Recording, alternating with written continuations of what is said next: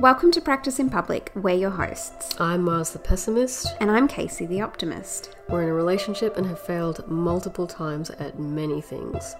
I'm interested in having difficult conversations about failure. And I'm interested in what happens after you fail, stories of courage, and how mistakes can become lessons. We want to embrace the tough stuff and talk to people about parenting fails, relationship fails, making friends in your mid-30s. I want to talk to everyone about everything. Yeah, okay.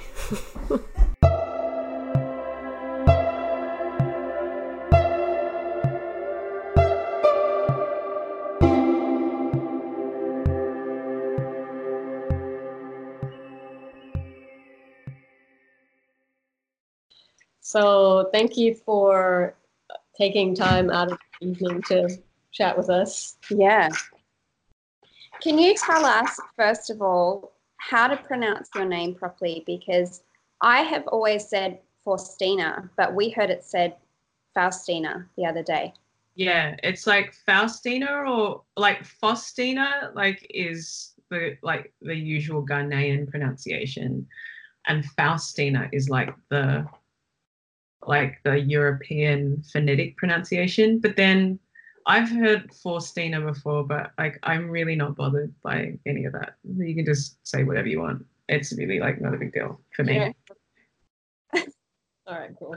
Yeah. But like my surname is a goalie, like a soccer goalie, and and often people say Agali, and it sounds like ugly to me, and I'm like, oh, that's like not how you pronounce my surname. Yeah. It sounds so close to ugly. Like, I'm like, ugh. That's not cool. That's like an easy, like schoolyard mishap waiting to happen. Yeah, I've had a few of those too. Yeah.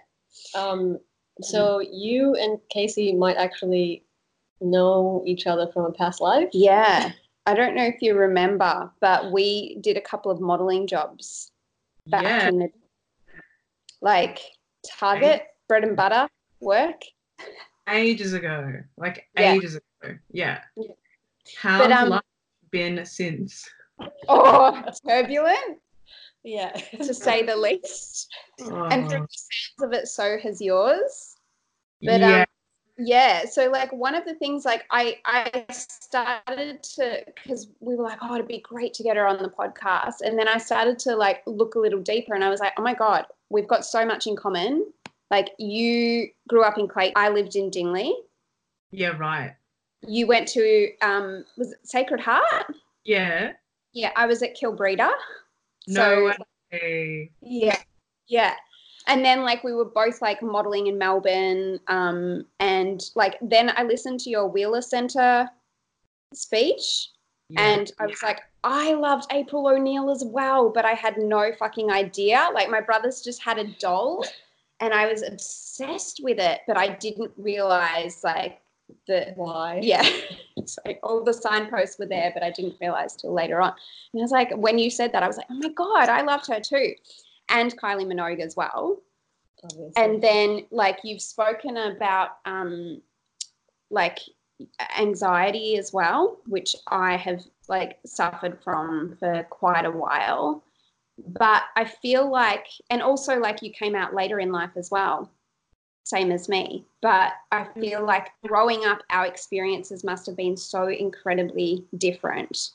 So, like, I feel like, you know, as a white woman, I would love to kind of like ask you how you would see our experiences growing up differently.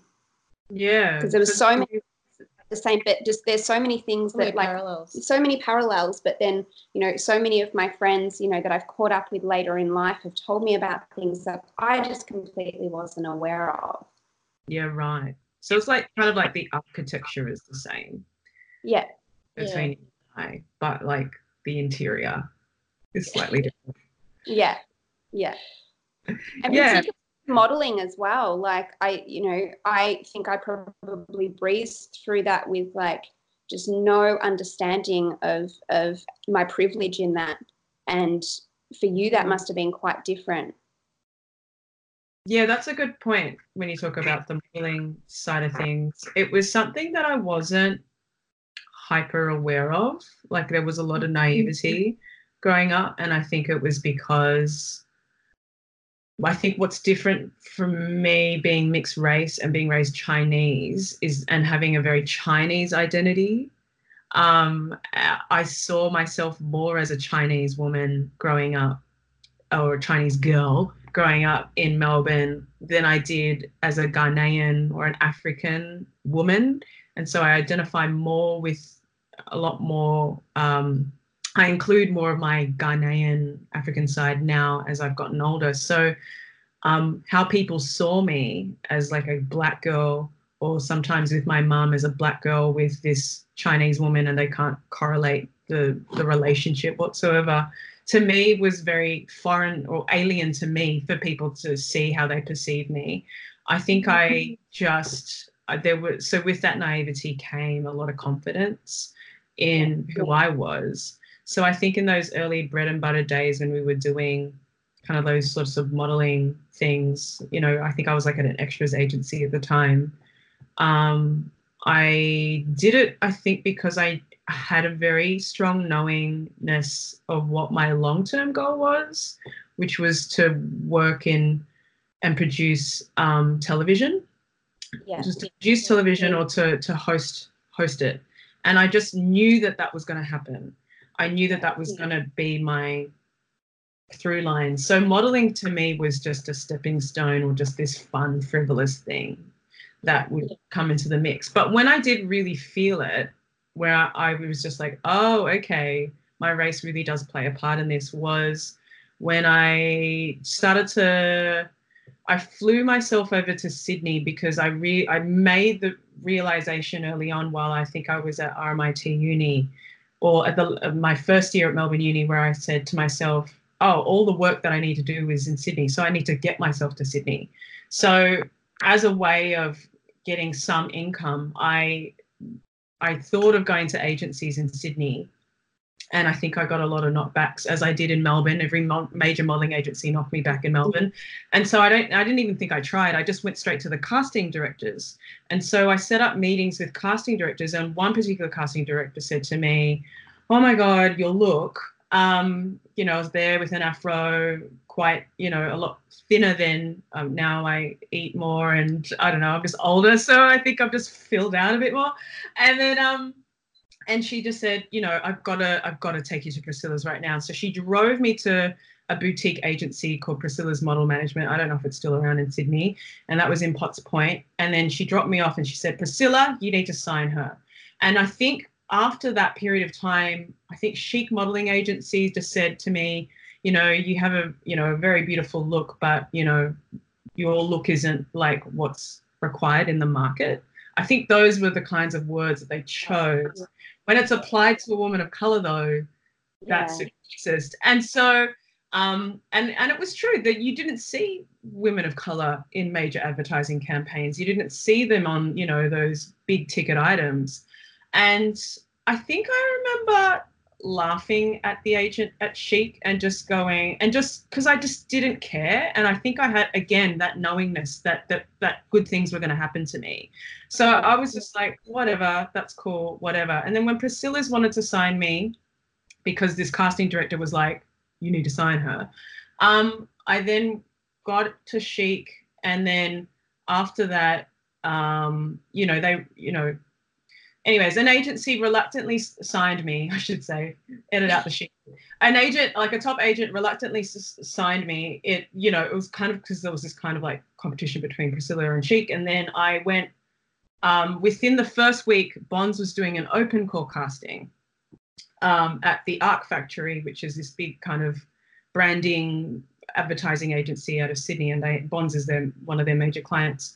And I showed up to this open casting call. There was this sea of super tall white women. And I think one of the things that I thought about with you, Casey, is that, yes, you do have white privilege, but you're also not 6 foot, you know, like you're not super tall. I do remember that you were shorter than me, maybe. Yeah. So I had to, work pretty hard to I just kept knocking. Yeah, and I can imagine that would have been really hard for you, like to get into those rooms to be considered for things, because I remember like makeup artist saying you're never going to make it. You'll have to do acting because they're not going to accept you in the modeling world. Yeah. And I guess I was just, I just want to do it so bad that I'm just going to keep trying. Yeah. Right. I kind of just looked at it and just went, lol, whatever, guys. And so I was in this queue for this massive queue. I'm the only Black chick in this massive open call, you know, and any other woman that was in a boutique agency and a high-end agency was Sudanese background. You know, that was the look that they wanted, just a Sudanese woman who had that kind of a look. And I was there with my hair out, ripped up jeans, my geography textbook, and iPod. And I was just the opposite of everybody else in that line. And I remember going in to meet the chief photographer and the branding people, and they were like, oh, great, yay. And I think by that stage, I was in a McDonald's commercial that was airing like crazy, especially at prime time. And they said, are you the girl that's in the McDonald's ad? And I was like, yeah. And they're like, try this on. And so I thought, oh, I'm in for a chance. Like, you know, they're making me wear their underwear. Yeah. And so then they took all these Polaroids, and then I got a call back. And then after the callback, I got the job. And it was like the first time, to my knowledge, that Bonds had cast a woman of color in their 90+ year history. And I think a lot of that had to do with the fact is because they were launching in London for the first time with that season. Yeah. And they had billboards and I guess in-store stuff up, massive versions of it up in Selfridges. And so I shot that campaign with Miranda Kerr and another model named Danielle Marie Grasso, and it was a great experience. But it was one of those things where I'm just like, I just knew. It's not a cocky thing. It's just more of just like, this space is really fun and it fits my energy. And I really feel like I belong in this space. And sure enough, it happened. So despite what people kept on telling me that it was not going to happen. I don't know why. Yeah.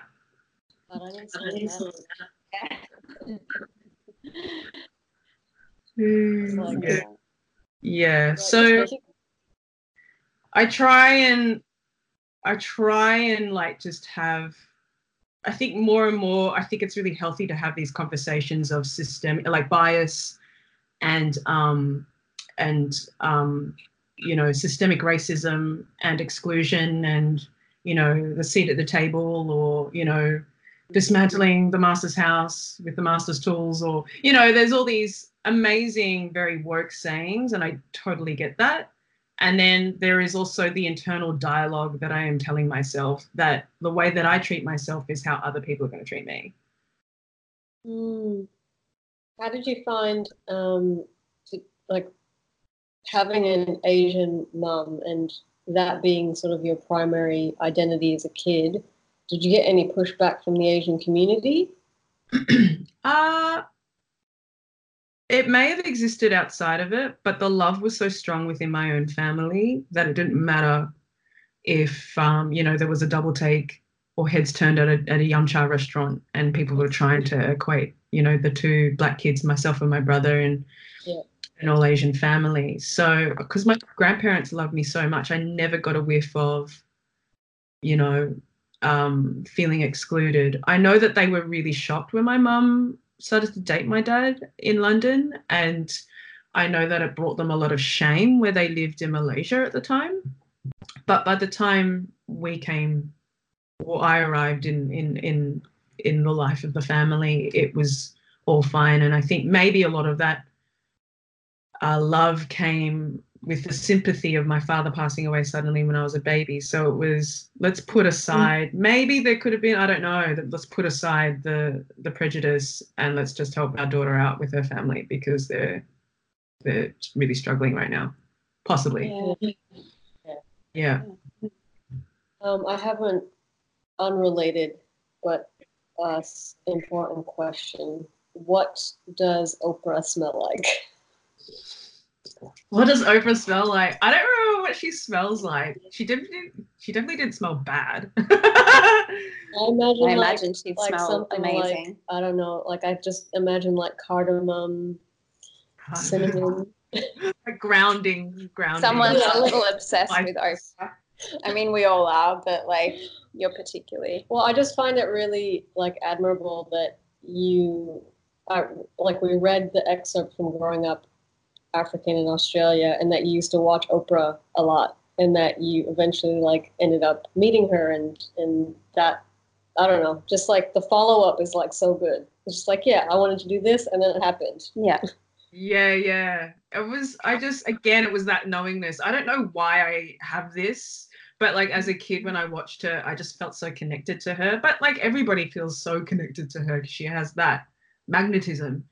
But there was, the words just fell out of my mouth when I watched Oprah, and I, as a kid, I just said, I'm going to work for you one day. And sometimes I don't know why I say what I say, but I'm just like, okay, cool, let's make it happen. Like, by all means necessary. But, that was kind of one of those situations where there was only so much I could do, and actually it wasn't very much. Like when I went to America for a period of time after Video Hits and during The Voice, I really tried to get my foot in the door with the Oprah Winfrey Network and tried all the kind of tactics that I did to try and get into TV in Australia, and none of them worked. Oprah Winfrey's fortress is literally a fortress. You're either invited or you don't get in at all. You know what I mean? Like there is like these tiny windows of opportunity that you may get to say hello to her and they go, oh, can I work for you or whatever? But like usually the fortress is shut of a person of that I guess status. But it just the worlds collided in the most bizarre way working with her when I came home from the States one time, and it was almost Christmas, and I was really like, it was a period of me suffering depression, and I got this random Facebook message from a friend who works in touring. She works with like Future Music Festival and with Paul Dainty, who has toured Prince throughout his career, Michael Bublé, John Bon Jovi, Eminem, and he's really admired what I've done with artists on Video Hits, and he respects that kind of work. And he was responsible for taking care of Oprah for her tour to Australia, and they just needed somebody to kind of warm up the crowd.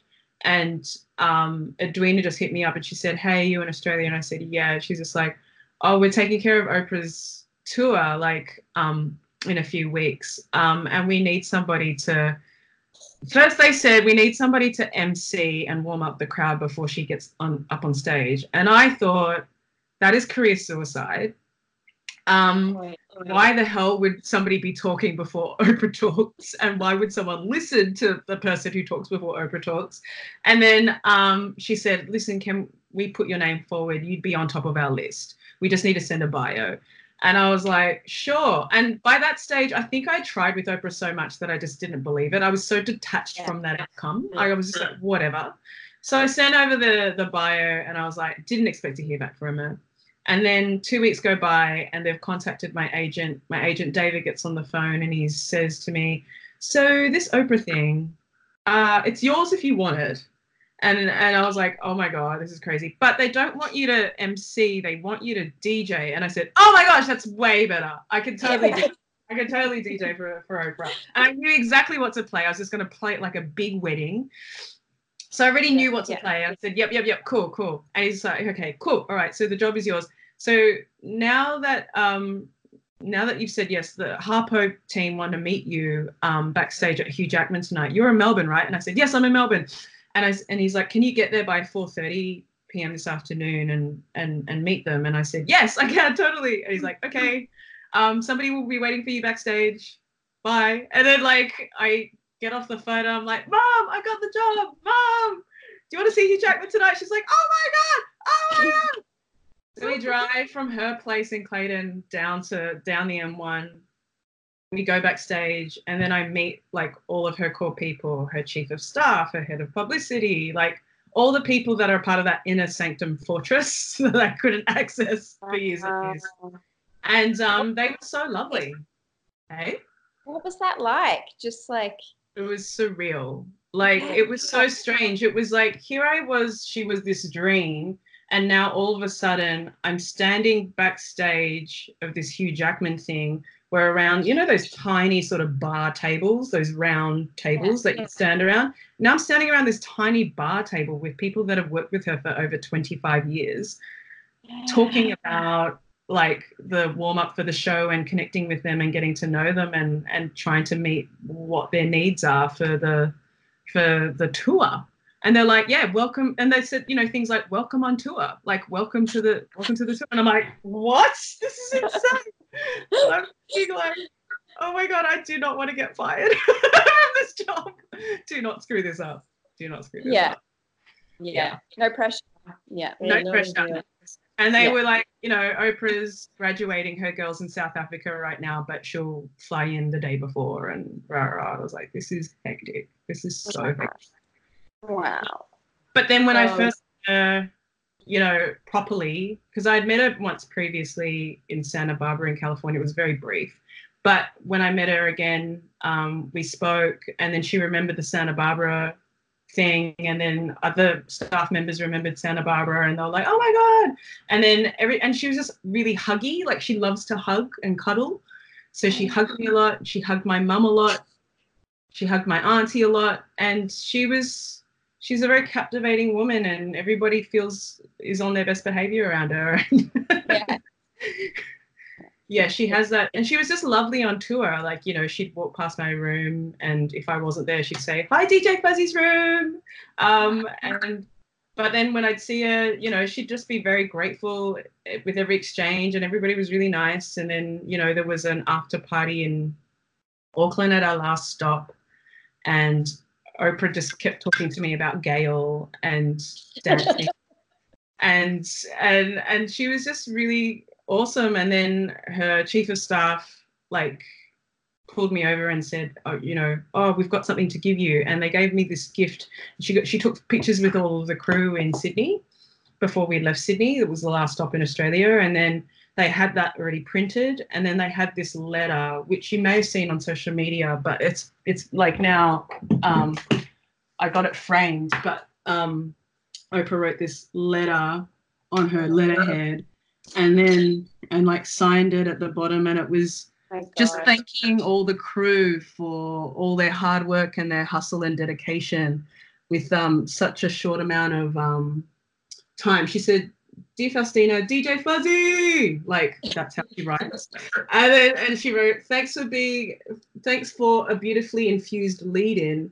And then she said, behind the scenes of every successful performance is a whole support crew making it look easier than it is. Thank you for jumping in when needed and making the show work in every city in Australia and New Zealand, despite minimal rehearsal. Your hustling to get it done, to make smooth transitions and a seamless show was felt by me and, of course, our audiences in every arena. You have earned a special chapter in my gratitude journal. Blessings to you and your family for the holidays. Oprah Winfrey. Yeah. Wow. Do you feel like you just got you just got knighted? Like, I feel like that's the equivalent. It's like you just like went to Buckingham, or like, you know, you met God, like, you know, you know, like. I literally was buzzing for like years after that. Yeah. It's like only just like slowly wearing off now, but it's, she's so meaningful in people's lives. And you could tell, you know, I DJ'd her VIP session as well prior to her doing the live thing every night in front of 15,000 people. And there was like maybe 2,000 people or less in the VIP experience, or maybe it was only a few hundred, but they got to do a Q&A with her, and people were talking about periods of their life where they totally changed because of her show and the words that she shared on her show and the guests that she had on her show. She kept it so real.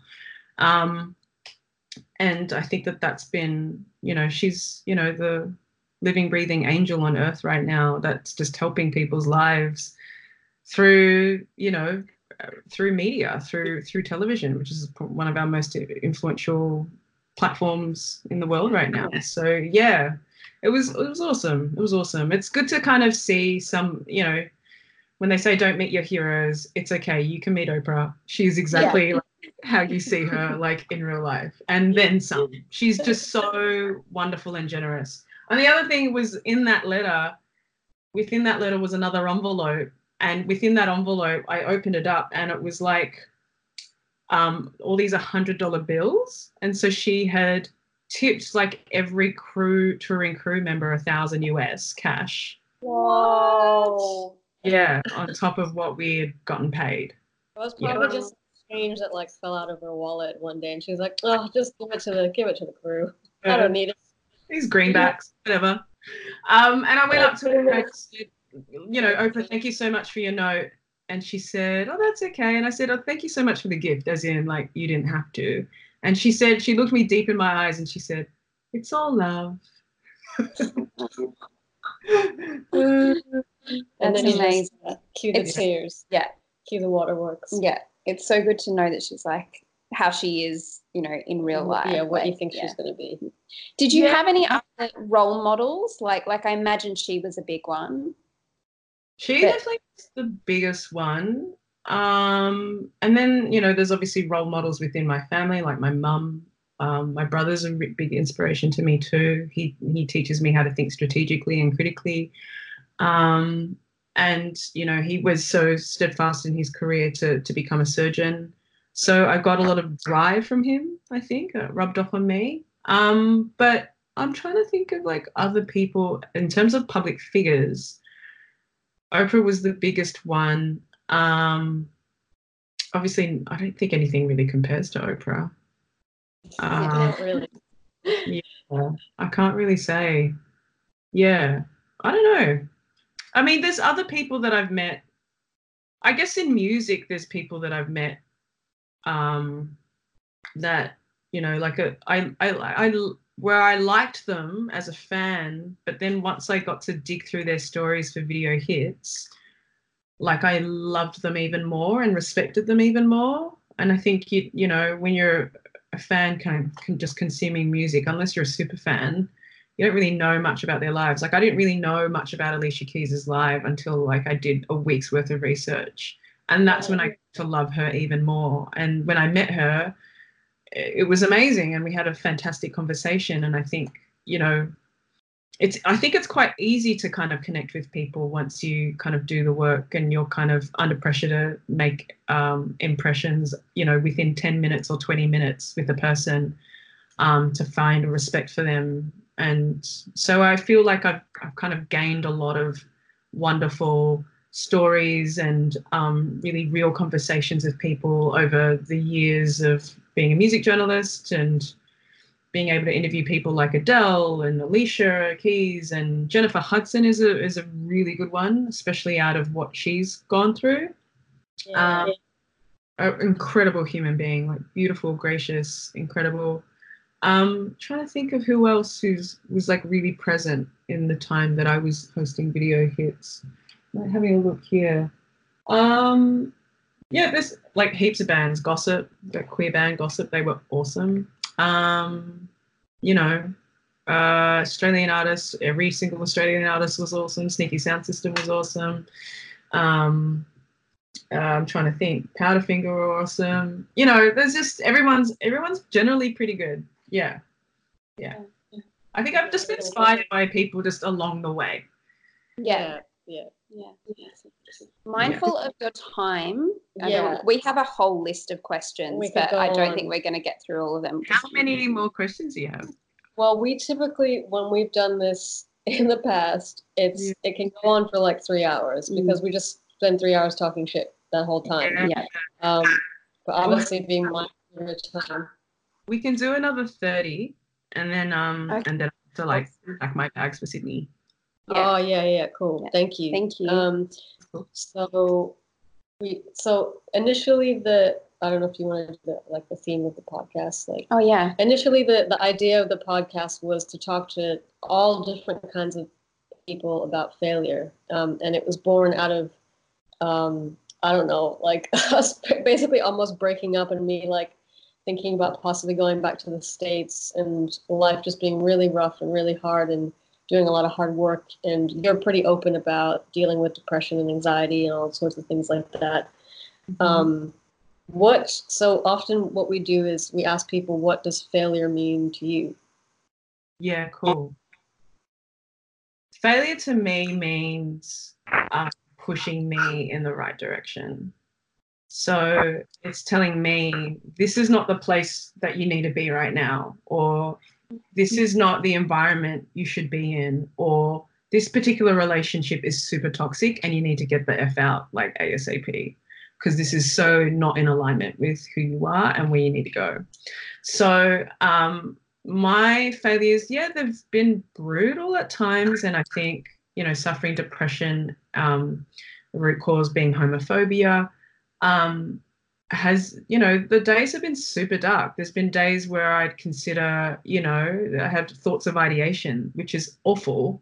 But the thing that didn't allow me to do the act, I guess you have to put a trigger warning on this, but was that I always had this thing called like a kernel of hope inside me. It sounds really weird, but like I always felt like there was this little piece inside me that was really strong, and it was the all-knowing piece that I, you know, love myself fully, and, you know, my dreams are possible, and you know, I'm here for a reason, and yes, I am valid. I am so valid, and everything else at the moment I just need to sort through. Now I kind of see failure, you know, when failure is wrapped up in a toxic relationship, I think that that's probably the worst serving of failure to me, because, and I don't know if it can be defined as failure, but it sure does infect your every silo of your life in every possible way. When you're around somebody who's causing so much drama and so much pain, to yourself and to other factors of your life, and potentially other friends or family members, that's the worst to me. But what it also, though, has taught me is through my life is that I must have boundaries, and I must have a very strong sense of self in order to see red flags early and avoid that stuff. And so I feel like that sort of stuff is like a daily practice. Failure, I think, is everywhere. And there's also kind of good kinds of failures. I'm acting now, and I'm in a TV show called Harrow. It's on ABC, and it is internationally as well. But, you know, with, you know, that one win comes like 90 rejections, you know, or 90 failures where I've submitted tapes and, you know, maybe like, you know, people have really liked it, but then it goes to somebody else. And I'm very much seeing, getting back to like the earlier part of our conversation, I'm definitely seeing bias and, you know, the systemic sort of situation in Australia where there is a predominantly white cast, or in fact an all white cast, and maybe one person of color in being cast in these roles, yet I'm going for lead roles. And I'm wondering, like, you know, the tape is flawless. What are you talking about? You know, like what is the decision coming down to? Like, I just want to understand the transparency around that. But then I also think of like the bigger picture. And now in my head, I'm thinking, oh, maybe this is a situation like Lin-Manuel Miranda, where, you know, he was writing Hamilton, and I think he said to Oprah in Super Soul Sunday recently, like, you know, he'd be playing bit parts for things while writing Hamilton. And I think he said to Oprah, he's like, no one's going to cast me for the lead role. Like, no one, who would cast me for the lead role? Like, you know, he's a Latina. And so I am thinking like, oh, maybe that is it, because I have ideas in me that I'm working on writing at the moment, and I'm really taking a lot of time away from social activities just to stay in my hub and just continue writing. And there's stuff that I definitely want to create for the screen, and I've always wanted to create work for the screen, but now I feel like everything's kind of coming together now. And I think, oh, I think the grander reason is because I'm supposed to contribute on a grander level as a creator, and creating opportunities for other people to see a different kind of Australia on screen, and other worlds on screen that involve different races and more inclusion. So that's, I think, is the calling. So yes, you know, it might sting that I'm not been cast on the latest hit series that's filming in Australia right now, or but it is what it is, and I think I always think when there is the knockback, there is a higher purpose for everything, for sure. Yeah. I'm working on a documentary right now that's about depression in the entertainment industry. Oh wow. And you're a colorist, right? Yeah, I'm a colorist primarily, but like I do editing and like I kind of have like my hands in all things post-production at the moment.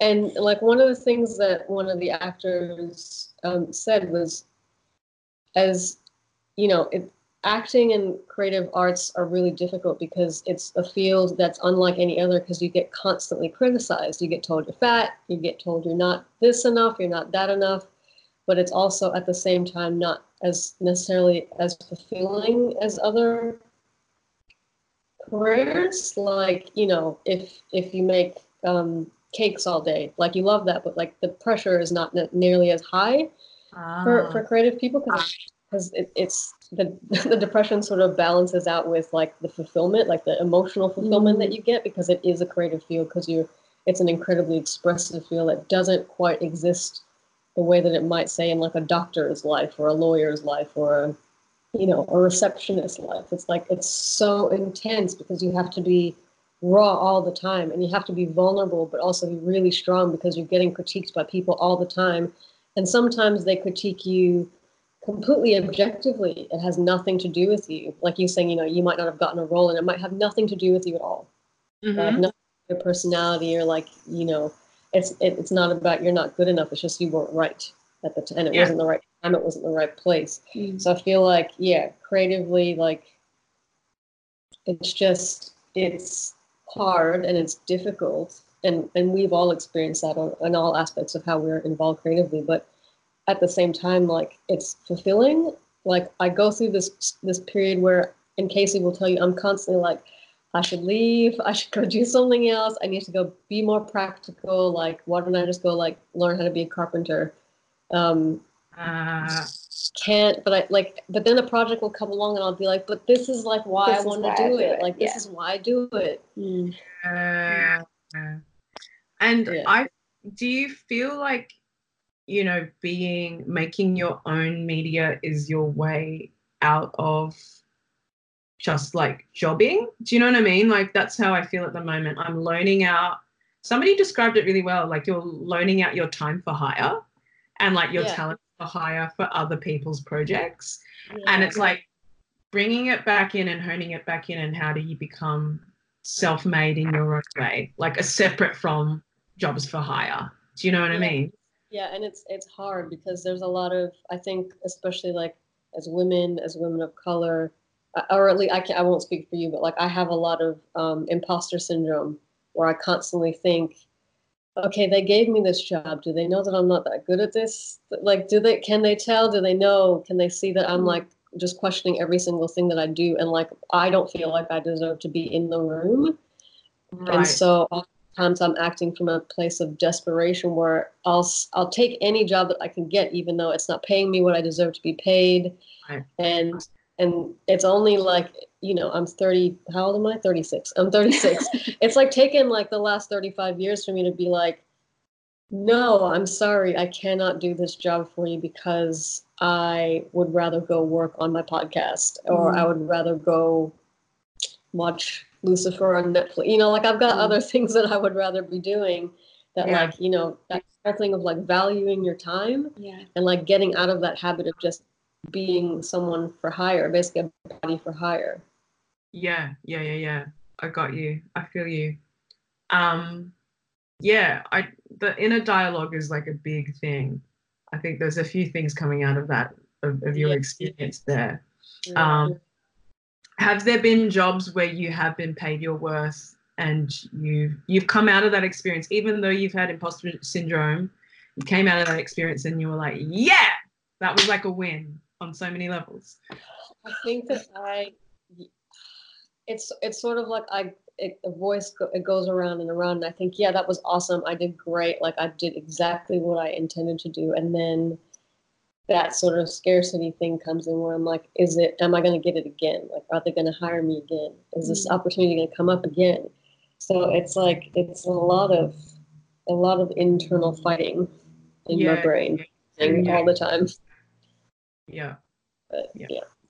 Is that you like, because like you have so much work to do and so many roles to play, like I imagine, you know, dealing with anxiety and depression, like you can't just stay in bed, like you have to get up and do it. So what are the things that you do to get yourself up and going and out of that slump? Yeah, I had that slump for many years actually, and even when I hosted The Voice for the first 2 seasons, I had that inner dialogue that I was absolutely worthless. But that was rooted in homophobia for me, and I could figure out where that came from, because I feel like my underlying sense of self is like I value myself, and I know that even though I'm still learning on the job, I'm always learning on the job. I'm just trying to finesse my skills and just try and like get it done in that window of time. And I feel that with anxiety now, I've been able to get over anxiety because I read this book from this amazing woman who I feel like will have a great impact in the way that Oprah has had an impact on the world, and her name is Mel Robbins, and not related to Tony. She's just this incredible human being that has been able to explain very simply how our brains think and how our anxiety loops happen. And so she created this thing when she suffered really like crippling anxiety herself for a very long time, and postpartum depression after her first daughter was born. And she has this incredible tool called the 5-second rule. She says, whenever you have an instinct to act on a goal, you must physically move within 5 seconds or your brain will kill the idea. So within that 5 seconds, right, you know all the sorts of things that you were saying within your head, right? Even within the 5 seconds, you actually have to just like tell your brain a new story. So she has this other tool called Think This, Not That. So when you think like, I've got imposter syndrome, I even had a bit of that even today when I was doing post audio for this episode for Harrow, because it was my first time doing it, and I was in a satellite studio in Byron Bay beaming back over to Brisbane, to the actual production crew in Brisbane. You know, I wasn't saying the lines right, and I wasn't hitting the same tone and the right, you know, and the right speed and all this sort of stuff. I just told myself to like breathe, and then like I just was like, there was a thought like, no, I deserve this. The roles are like the you know, the thing's been shot, it's in the can. I just need to say a few lines and get the fuck out of this studio. You know what I mean? Like, just get it fucking done. You know, and so she has this thing called Think This, Not That. So when you think those sorts of things like, you know, I'm worthless, I'm an imposter, why the fuck did they hire me? Will I be exposed? Just go, no, I've been hired. I'm awesome at my job. We're all here to grow together. No one is perfect, right? There could be an internal tone of perfectionism there where, you know, you want to get everything right and perfect, and you don't need to, right? Like, you know, that's your own kind of barometer of self-worth there, or what you think should be perfect, and just get the job done. And so last year, I didn't have like the kind of inner dialogue anymore of, you know, lesbian used as a pejorative towards me. Like that sort of stuff used to trigger me a lot, but I just had this overall feeling of just like feeling shit. Like I was just like, I really love my life and my jobs and everything. Why am I not showing up and being super present for things? And why am I, you know, attacking these sorts of projects that I'm being asked to do like really, really late, and submitting things late, and, you know, and being triggered all the time. So instead of feeling gross, so what I did was I pre-planned all the things that all the areas of my life that I could get triggered. Instead of thinking or feeling this, I would always tell myself that I'm awesome.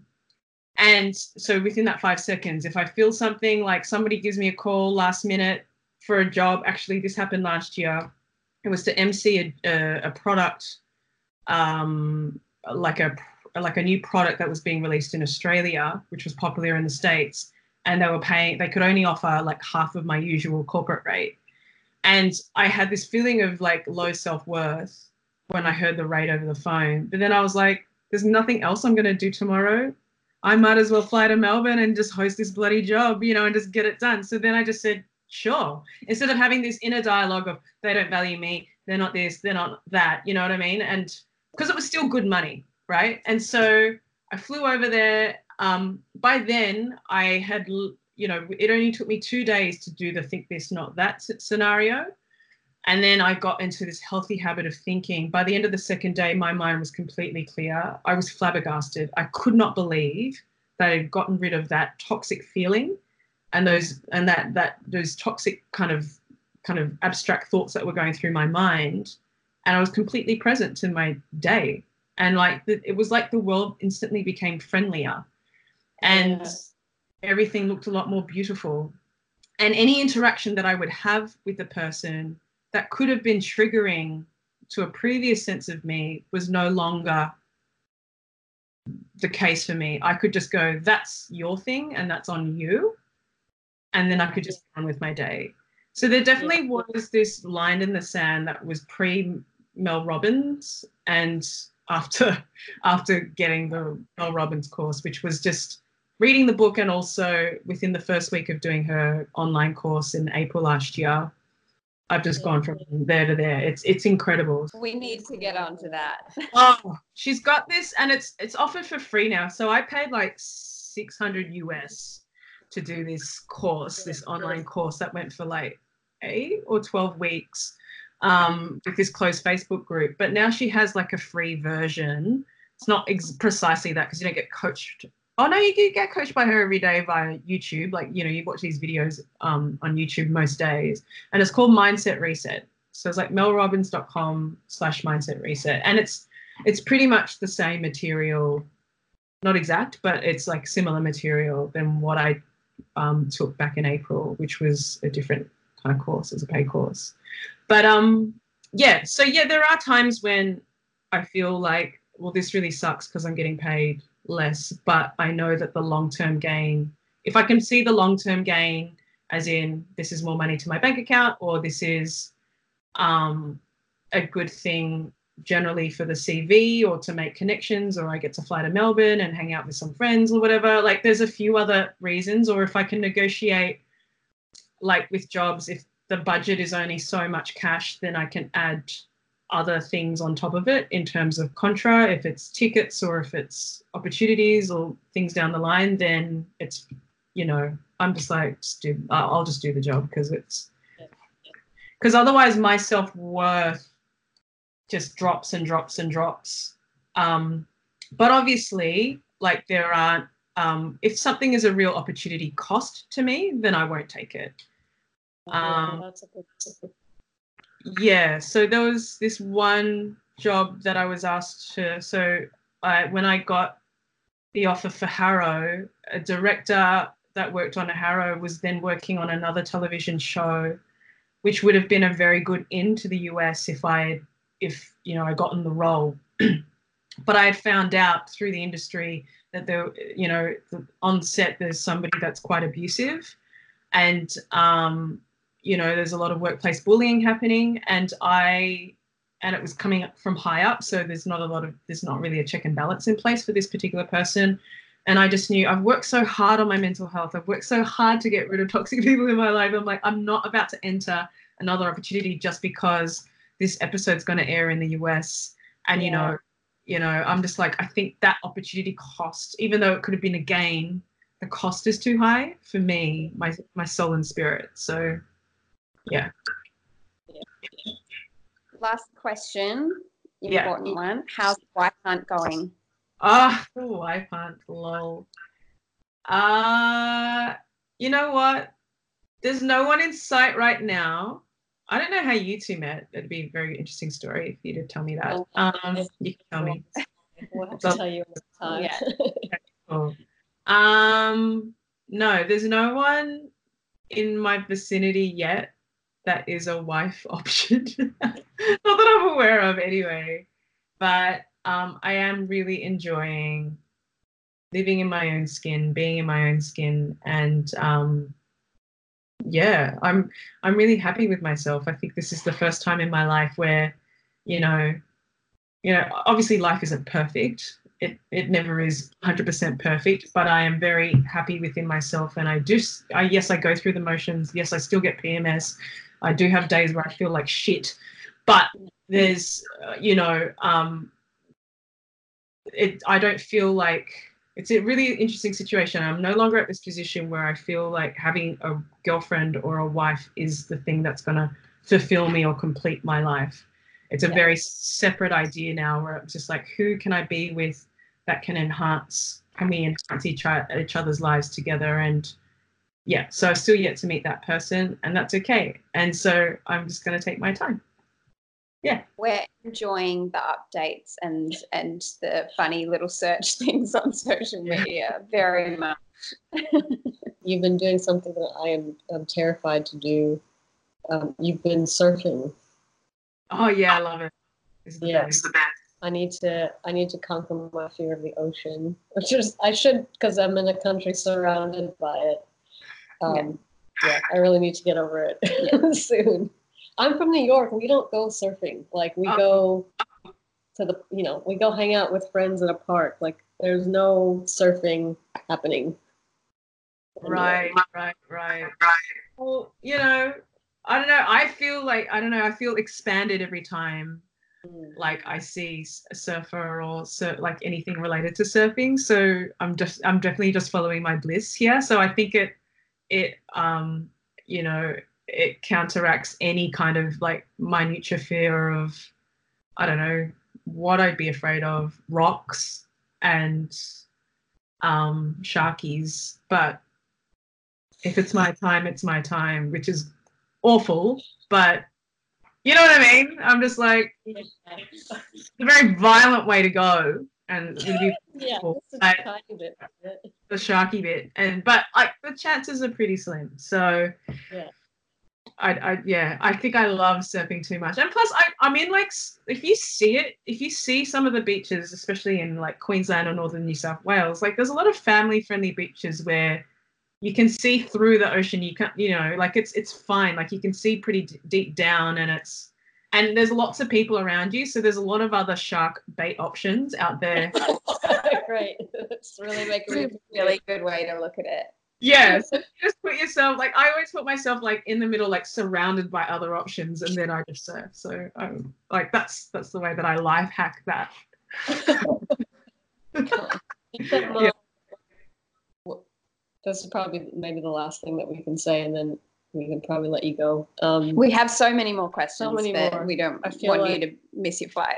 I feel like when I'm feeling imposter syndrome, I'm just gonna I had an issue with like asking for a certain amount of money, and Casey was like, "What would a mediocre white man do?" And I was like, "Right, that's my new motto. What would a mediocre white dude do? He would just go for it and just not even think about the consequences." Yeah.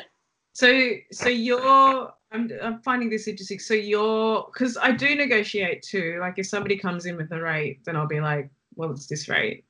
And then there might be a back and forth or whatever. Have you ever like counter offered? Only recently. I've only just now started going, hey, okay, this is actually what, here's what all the other colorists and I have talked about. We've all agreed that we're going to stick around the same number because we don't want to undercut each other. Like, here's what it is. So I've just gone, but that's a recent thing. That's, normally I've just been like, I'll take whatever pittance you'll set you. Yeah, because that job is like not easy, and it's so valued. So it's definitely something that you should kind of stick to your principles on. And have so. You think that like people have said that, like, do you realize that your reel is intimidating? Like that's what people in the industry have said to her, but it's just that's awesome. Yeah, it's a great compliment, but it's just the letting that compliment sink in down to the core and being like, yes, that what they said is right. Your reel is awesome and you're good at your job. Yeah. That's awesome. Yeah. Like imagine like all the opportunities and money that will come your way, just like when you just like allow all this in. Like that's huge. That's huge. Like what's your dream? Like what is your dream goal? Like in your Oh. career? Well, in my career, like if I could get paid to just do this podcast and take color work and editing work when I wanted to, like what projects really felt good to me, that would be great. Like working in television, like long form would be awesome because I love TV, like obsessively love television. Yeah, I think yeah. I don't know. That's a loaded question. But not work all the time. Not work Have all a lot the of time for time. travel. Yeah, because we've got a kid, so like we want to be able to, if he's learning about Spain, I want to be able to go. Let's just hop on a plane. We're gonna go to Spain for a month, and we're gonna learn about Spain now. So I don't. Yeah, I don't want to work. I don't want to have a job. I want to do work. If that makes sense. Yeah. Yeah. And you, Casey? Yeah. Spend as much time exploring the world as possible and then working in a way that allows me to impact others in a big way. I want to do I really only want to do things that are fulfilling. Yeah. So I'm working on doing like a coaching course now. Awesome. I've been through quite a lot of shitty experiences, so I know for pretty well how to get myself out of probably for several lifetimes. Yeah. Wow. Yeah. We kind of both want to only do work that's like fulfilling and uplifting to people. Yeah. Mm-hmm. Yeah. We love having conversations and difficult conversations and yeah. Like I want to talk to some right-wing liberal that's Australian and like, talk to someone who's homophobic and kind of get their view on things and try to understand them and, maybe have a chat with someone from across the table.